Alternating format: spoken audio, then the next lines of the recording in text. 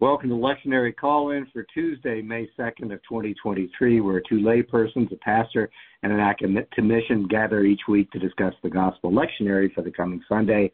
Today we're gathering at 6:30 a.m., and for our friend Charles Willard in Minnesota, he's not with us today. We look forward to having him back soon. This Sunday is May 7th. We're working to be faithful to Year A, and here's how it works. We prepare independently in advance of the discussion after receiving some formative questions from the week's leader, and then in this podcast we share, question, and challenge each other. And here are the folks joining us in today's conversation. Bill Hall, St. Petersburg, Florida. Sarah Mickelson in Tampa.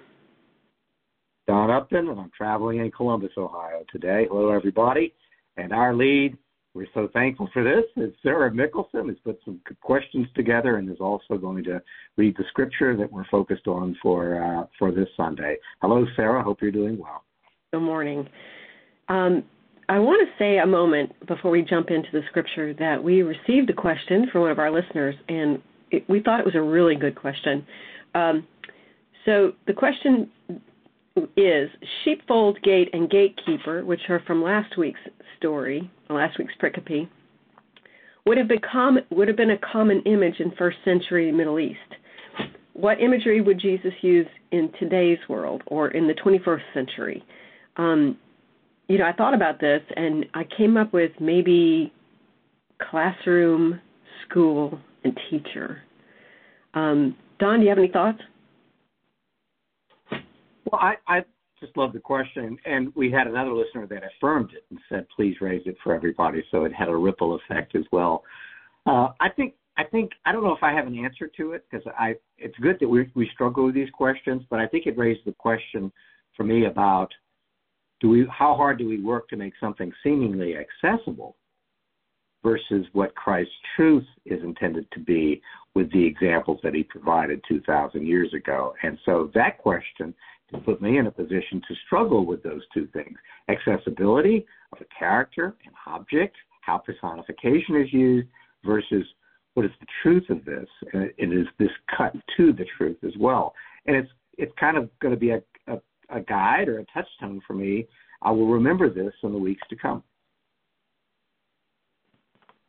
Thank you. I had to intercept a dog. What about you, Bill? Briefly, I'm delighted at the question. I think it gets at the heart of what this podcast is about. It's to engage in more questions than coming down with an absolute answer. I like your illustration. I think it illustrates what I tried to say last week, that all communication is analogous.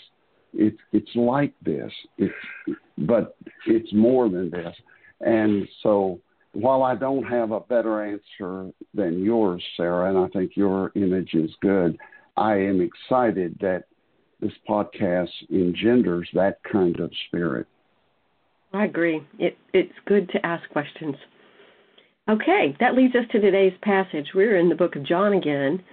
This time we're in the 14th chapter, which is a part of what most people would call the farewell address. The setting is the Last Supper. Judas has left the room after being told to do what he must do. And so we now have a dialogue between Jesus and the balance of the table. And the story goes like this, starting with verse 1. Do not let your hearts be troubled. Believe in God. Believe also in me. In my Father's house there are many dwelling places. If it were not so, I would have told you. Would I have told you that I go to prepare a place for you? And if I go and prepare a place for you, I will come again and I will take you to myself, so that where I am, there you may be also. What sweet words. And you know the way to the place. And you know the way to the place where I am going. Thomas said to him, Lord, we do not know where you are going. How do we know the way? And Jesus said to him, I am the way, the truth, and the life. No one comes to the Father except through me. If you know me, you will know my Father also. From now on, you do know him and you have seen him." And Philip said, "Lord, show us the Father, and we will be satisfied." And Jesus said to him, "Have I been with you all this time, Philip, and you still don't know me? Whoever has seen me has seen the Father. How can you say, 'Show us the Father'? Do you not believe that I am in the Father and the Father is in me? The words that I say to you, I do not speak on my own, but the Father who dwells in me does his works. Believe me that I am in the Father and the Father is in me. And if you do not, then believe in me because of the works themselves. Very truly I tell you, the one who believes in me will also do the works that I do. In fact, will do greater works than these, because I am going to the Father. And I will do whatever you ask in my name, so that the Father may be glorified in the Son. If in my name you ask me for anything, I will do it." And that ends the reading of our scripture. I listened to I'm trying to think of the name they call it, the recorded message of the pastors' meeting to discuss this passage. Thank you, Kenny. Thank you, John Ryder, and thank you, John Debevoise, who are pastors that participate at Palmacia Presbyterian Church. They recorded a study yesterday, and it was delightful to listen to their approach. And I found it super helpful. So some of the stuff you may hear, I generously lifted from their dialogue because I thought it was meaningful. My first question this week is that this is a part of that conversation at the Last Supper. Prior to the crucifixion of Jesus, what's impactful about this passage for you? What do you got, Bill? Again, thank you for the question. In the lectionary, as we have it, we are in the season following Easter, where we celebrated the resurrection. Yet, now we are led back. It's kind of a rewind to the events leading up to the arrest and crucifixion of Jesus Christ. And that may seem strange. Why isn't the lectionary moving on past that? But we focus on the gospel lesson. So it seems to me it's a helpful reminder of the context in which the resurrection occurred. It reminds us that Jesus' journey to Easter morning was through the loneliness of the garden. Disciples slept instead of staying awake, while Jesus implored God to spare him. The mock trials, the scourging, the ridicule, being nailed to a cross and dying. Again, all the Gospels deal with the humanity of Christ, but John particularly early on in his Gospel says the Word became flesh and dwelt among us. And it's a reminder to me, Sarah, that even living in the light of Easter morning, we are reminded that Herods and Pharaoh still rule. That it was cruel narcissism that led to Jesus' death, and that is still alive for us today. Caroline Lewis, whose specialty is the Gospel of John, she, of course, teaches in a seminary more than the John, but she's got a great commentary. And from an article she wrote about this passage, she says, quote, chapter 14 picks up with direct words from Jesus to his disciples about his impending departure. They are words of comfort and hope, promise and plain speech, and little mincing of words as to what's soon to take place. Impactful. How is it impactful? It is, of course, as a pastor, I've used this hundreds of times in memorial and funeral services. And it offers reassurance that God is present in the midst of human evil, assuring us that there is a place in God's kingdom for everyone, no matter what their current life circumstances are. I go to prepare a place for you, and that's both individual and corporate. That's what I have at the moment, Sarah. Thank you. What about you, Don? What's impactful about this passage for you? Part of what this has done, what we've done as a family of podcasters for, I guess, going on close to a decade now, is to take the pieces that are recurring over 3 years and do it over and over again, but also do what I think the committee that creates the lectionary intends, which is to put things back into the full place of Jesus, the whole thing. So if we pull this out and it's just the chapter and it's just the piece, like the lectionary says, and we look at it in isolation, it's familiar to me because I can remember last suppers. I can remember last words and last conversations, and we I don't know about you, we meditate on those. And at my age, there's more and more of those final conversations. Where was he? Where was she? What did you talk about? So that's familiar to me, but it is also, we've cut it out like with a pair of scissors and said, here's that moment. And we recognize that.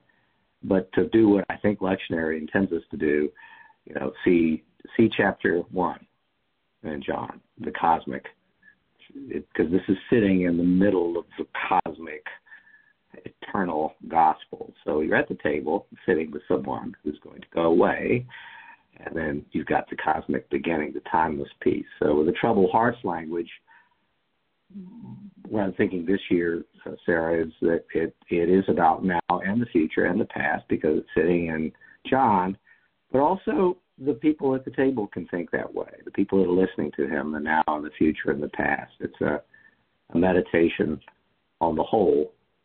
And where I think we all have something in common with this struggle is the being in a place of lostness.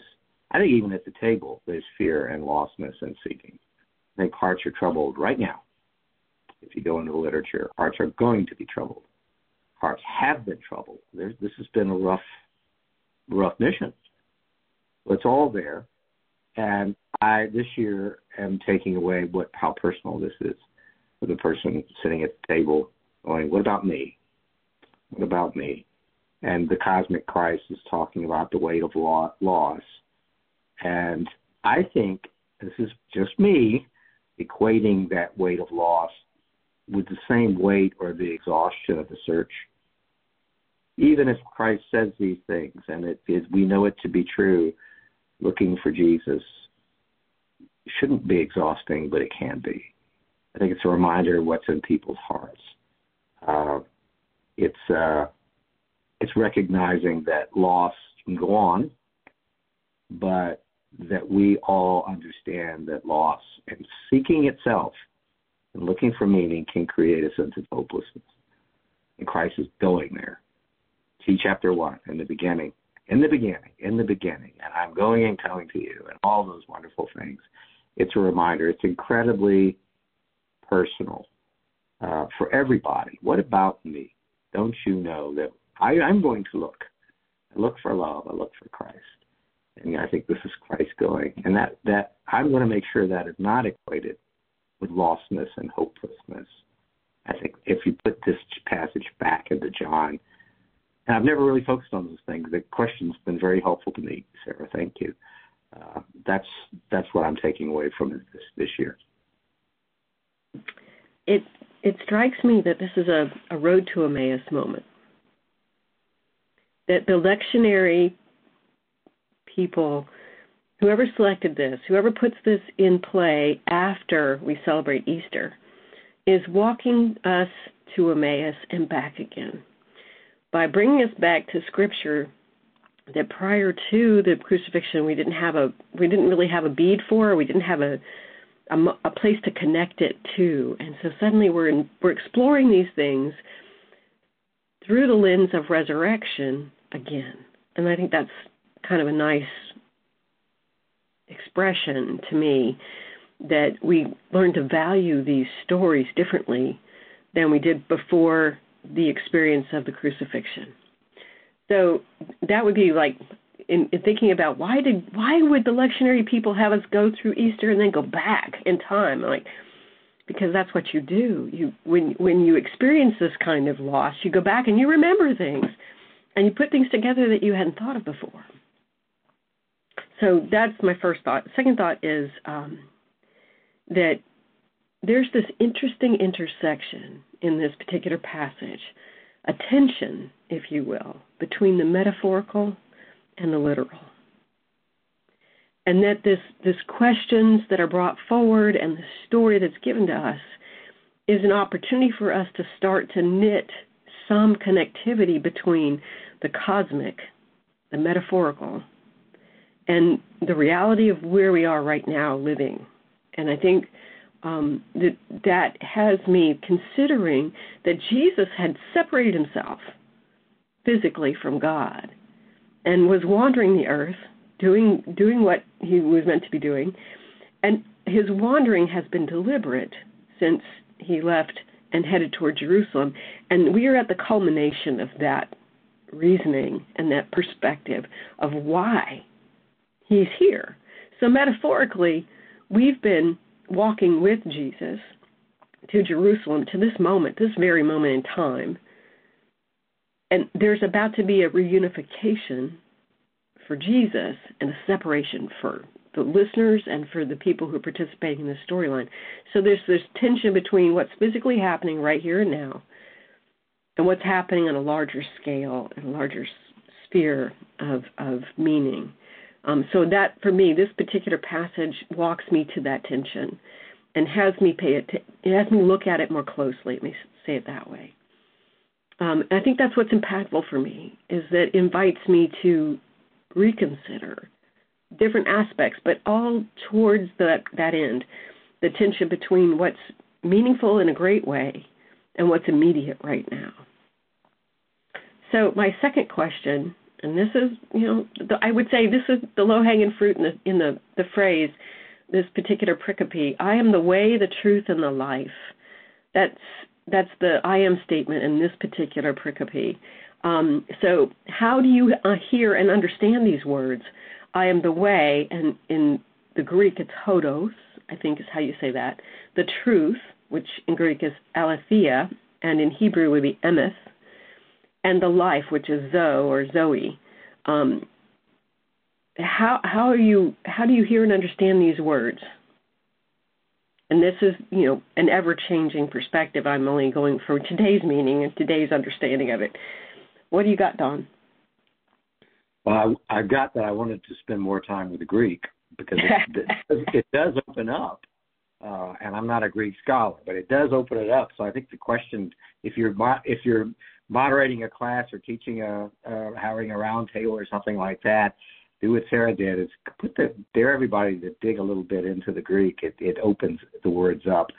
Whereas for me in the 21st century, they kind of locked in and they flow more like water. They really do. So this is, again, I'm not a Greek scholar, so this is my personal interpretation that when you look at way, we're looking at the mechanism of the way, the travel, for example. We're looking at, today, geopositioning. We're looking at directional thinking, the way to San Jose, if you know the way. Behaviors, travel behaviors, because you have to do certain things. And the map itself, the way. The second, and then on truth, looking at these words, meaning, facts, but also not hidden, facts. Disclosure, not seeking, right? Not looking for the truth. It's the truth, the fact. I'll use apocalypse in its broader sense. It's revealed, it's uncovered. It's an apocalyptic truth. It is. It's closer to I am. And then the final one, life. Not as a reminder. It's life, not just information. Biological. Add life to the chemistry. Add life to the math. It's all together. You're supposed to mix these up together. Don't forget, you've got the way and you've got the truth. Got to add a pinch of life here to make it all come together. And there's this thing we all of a sudden are having about the totality of the gospel, don't we? Don't forget the life and the chemistry. So the example I came up with, I was traveling on planes yesterday. I was listening to someone talking about midway through their brilliant composing career, songwriter, performer, this person learned notation because they wanted to do more. They wanted access to other musicians. They wanted to think more clearly. They wanted to pass things to a broader set of people. And so they learned notation. So I'll just say the way, notation, on paper. The truth, the performance. I read it and I perform it. You'd think that might be the light, but I don't think so. I think you perform it. And that is the truth of the notation. The life is that you've been to the performance and you have a spring in your step to the meter that you heard. And now I've heard the composer compose 100 songs that I've listened to over and over in my life. But I'm not listening to it now. I can play it in my mind today. I can hear the lyrics in my mind today. The life. I'm not sitting in a concert hall listening. I'm walking about life because it's a part of my heart. It's alive. It's in my brain and in my heart. So that was just a personal example. It worked for me. Notation, performance, and then it's vested in me. It's an imprint. You're going back to sheepfold. It's imprinted in my heart because of the steps of the place. That's what I've got, Sarah. Oh, I like that. What about you, Bill? How do you hear and understand these words? I will also disclaim that even though I took Greek in college and seminary, I am not a Greek scholar. There's much more I need to know. Way may also be interpreted as or translated as road, meaning there is a defined pathway. If you're traveling to Emmaus, there's a path or a roadway, or there is a way that we live our lives. And the problem with this can be that it becomes exclusive. And I appreciate the number of scholars who urge us to understand that Jesus is a pathway, a way, but not to play God and use this to exclude people from God's love. As Caroline Lewis says, why don't we leave salvation to God? God is the sovereign one.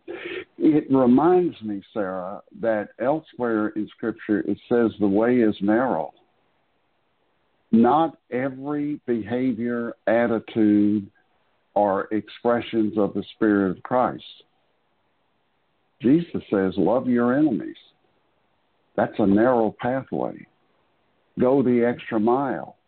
Give an additional piece of clothing. Share your food. So while I applaud the avoiding of exclusivity, in a way it is. Not that any of us perfectly live the Spirit of Christ, but the way of Christ excludes many behavior. Truth. I like to think of that as how John says in chapter 3, God loves the world, not a part of the world, not some people, not just the good, not just those in power or those who see themselves as favored. The truth is that I sense in Christ that God loves the world. And life, it goes back to last week, what Don helpfully reminded us, that we're not to stay in the sheepfold. There's an in and out. The gate opens both ways. We are to go out there where there's pasture and risk, where there's nurture and danger. So abundant life has to do with trusting God and seeking to live in and be guided by the Spirit of Christ and believing that the abundant life we experience, no matter what our circumstances, is the life that God wants for others, especially those oppressed who live on the margins. So I dug into the Greek too. I went digging in the lexicons to see what all this how it might open up for the reader and for the person who's making the study. And I bumped into the Greek word for truth as well. So for me, the way becomes a process, a method by which I approach all that I do. It's also a commitment to walking behind someone instead of in front of someone. So for me, it's important to acknowledge that the way that I walk, or the path or the process that I follow as I live my life, I'm modeling it after Christ. And some days I do that really well, and some days I have failed greatly, or I should say spectacularly. So for me, it's a commitment to a process, and not specifically to one door or one gate or one perspective, that it's about understanding God's reaching toward me on a regular basis. And then for truth, Don, I'm going to put it out there. You often say this. In a bit, later from this passage, we're going to hear Pilate ask, what is truth? And in a time where I would say social media and opinion news invites us to explore what truth is and what truth is not on a regular basis, I think we're here at this particular moment to ask that same question. And the way that these words unfold for me, when I looked up the Greek and the Hebrew, the way these words unfolded for me is that truth is proven trustworthy. That's how we understand it. It's something that's proven trustworthy, which means we have to move forward in faith and then explore what that means. So this is the whole truth, the beginning, the middle, and the end, to lift up that Hebrew word that's composed of the beginning letter, the middle letter, and the last letter of the alphabet in Hebrew. The beginning, the middle, and the end, something proven to be trustworthy and true time and time again. So I also want to say thank you to Angela N. Parker, who wrote the commentary this week on workingpreacher.org on this lectionary passage, and it was such a rich commentary for me. It just it felt like a home run. She explores the varying definitions of truth. Citing truth as defined in many lexicons, she reaches out specifically to the lexicon of Liddell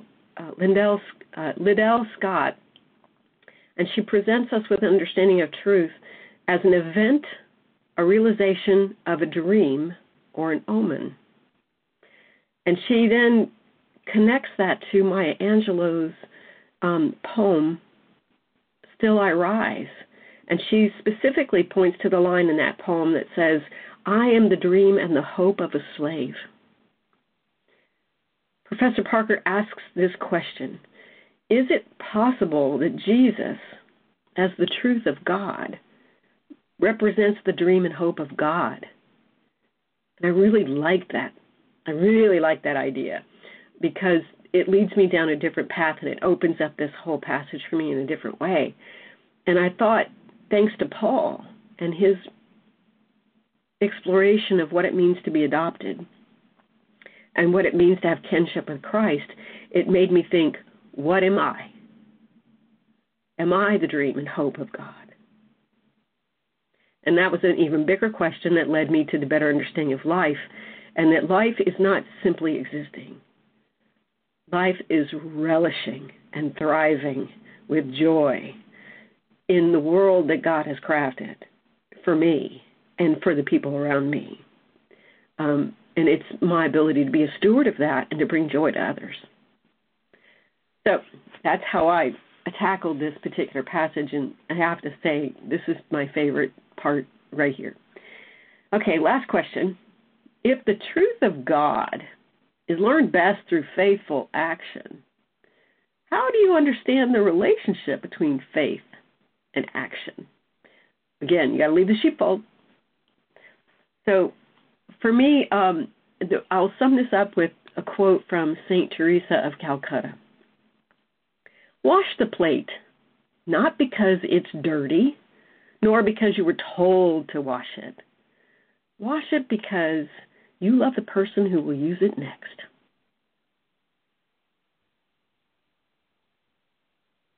What do you got, Bill? I hadn't heard that quote. If I could speed write, I would write it down. I hope you'll send that to us. I love that. And it gets at what I would share about this. Faith and works. We as Reformed people, theologically, salvation by grace alone. It is an unmerited, unreserved gift of God. Amen. And it leads to actions. That's how I resolve it. It's not, am I saved by works or am I saved by grace? As I heard as a child, maybe simplistically, we are not saved by works, but we are saved for works. And that has been imperfectly lived out by me, but a touchstone of my life of faith. How does my behavior, is it in any way congruent with the Spirit of Christ? Again, the narrow way. For me, it's a reminder that the Gospel of John describes often what Jesus does as a sign. And what I take that to mean is, yes, that feeding of thousands, that healing is important in and of itself, but it points to so much more. And that, for me, that's why I'm excited to be a part of this podcast team, because something more. I will show you yet a more excellent way. There's more meaning here than I have yet begun to understand. And so for me, it stresses the importance of salvation by grace alone is a gift, thanks be to God. But how is Bill, Sarah, Don, others, how is that faith being lived out? And it's a reminder that while we still live on earth, we are called and commanded to engage in the work of justice and compassion. One of the other lectionary passages for this week is from Acts chapter 7, where Stephen is stoned to death, the first recorded martyr after Christ. And I will read the last two verses of that passage. While they were stoning Stephen, he prayed, saying, Lord Jesus, receive my spirit. Then he knelt down and cried out in a loud voice, Lord, do not hold this sin against them. When he had said this, he died. It struck me for the first time how that echoes Jesus on the cross. Father, forgive them, for they know not what they do. Into your spirit I commend myself. So Stephen was doing the works of Christ even in his moment of death. And the Gospel of John ends with Jesus being present to those who had recently failed him. He's at the seashore. He helps them accomplish a great catch of fish. He feeds them, offers forgiveness, and commissions them to do God's work on earth, and then says, follow me. So even as I say this, it sounds a bit rambling, but I am excited that Jesus stressed noticing the works he did, and amazingly says his disciples will do even greater works. I have no idea what that means, Sarah. That's the subject of a whole other conversation. I agree. What do you think, Don? You get final word. veering a bit listening to both of you and my answer, so I'll do the best I can. 2 starting points. One would be going to the tomb where folks were going to memorialize their lost leader in time, which would probably be a roster of works, good things, learning, healing. And I think about people I've known in the past who parted. I could make a list of works. And I'm not trying to lessen that, but Jesus is alive. The works are alive. And I was thinking about that I don't think this is about the list or the dead work or memorializing or my list of works looking like somebody else's. I think it's about working or worksing. It's not works, it's worksing. What are we doing right now? And I John especially, I think, sets that out in terms of the cosmic Jesus. And the other is, Sarah, you'd mentioned, that piece I like a lot from Pilate, which is what is truth. And combining both of your comments and thinking about a poet my father commended to me, it's not what is truth, it's how is truth. How do we go about truthing? How is truth? Truth is set. Jesus, in the opening John, is Jesus, and in the beginning was the Word. But how is truth? And the reason I'm using the word how is I think both of you actually use the word. And it reminds me of the book my dad just loved so much, a textbook on poetry. It doesn't say what is a poem. John Ciardi, the author, says, how does a poem mean? How does it go about meaning? It goes to the notation I was talking about, or meter, or how. How does that? There's a truth here, but it's the how. And I think that's where we're caught up in this. I can generate an idol or a god. I can do that out of my own heart. I can focus and I can obsess over something that's godlike to me. But the kind of faith I think that's being talked about here doesn't generate a God at all. Not this God, anyway. This faith does not equal God. But I think if we put with the faith in the work, it's an elaboration of, not what is truth, but how. How is truth exhibited not on a piece of paper in the past, but now? So I think the term faith may be really distorted in the 21st century, 22nd century now. I think it's distorted. It seems to me faith in the book of John is alive and active, and it's a dimension of existence that goes on. Not that things in the past don't matter, but it's all the now and the future. And so I would say, my confession would be, well, without faith, I cannot see. Without faith, I cannot listen. Without faith, I cannot serve. Without faith, I cannot pray.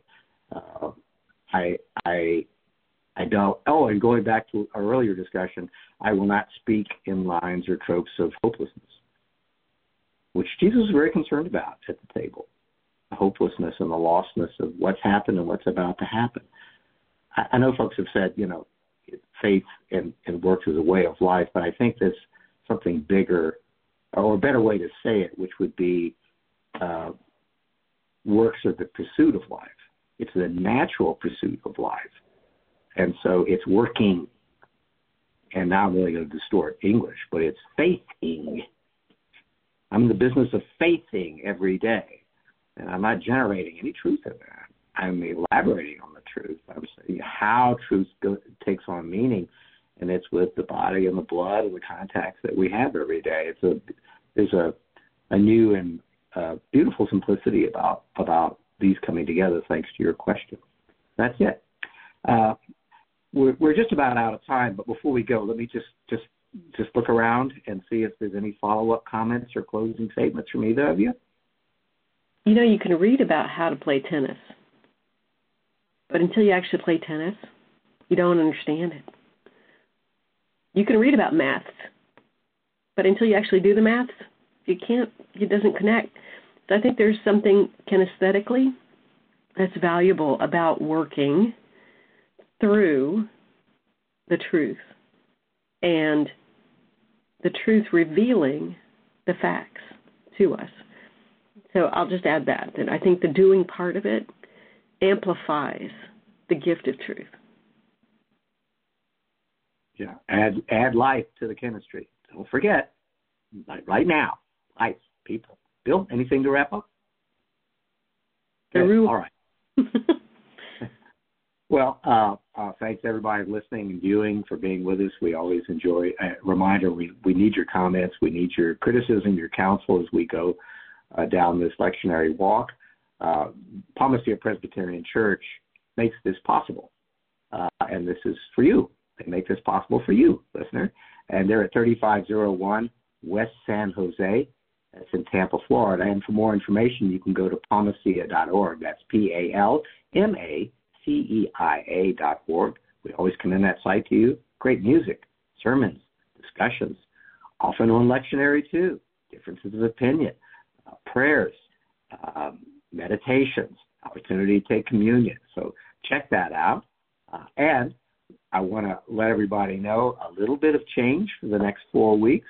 Bill Hull is going to be traveling. We will miss you very much, Bill, and we look forward to having you back. But a heads up to everybody, Sarah and I, when I say there's two laypersons on this, always, we will not operate without a net, and that means a seminarian, a pastor. And so in the coming weeks, it's not all determined yet, but we are committed to having a seminarian, a pastor with us, if not more, every step of the way. So you might meet some new friends in the coming weeks, and we're looking forward to that. And you're always welcome, and we'll see you next time.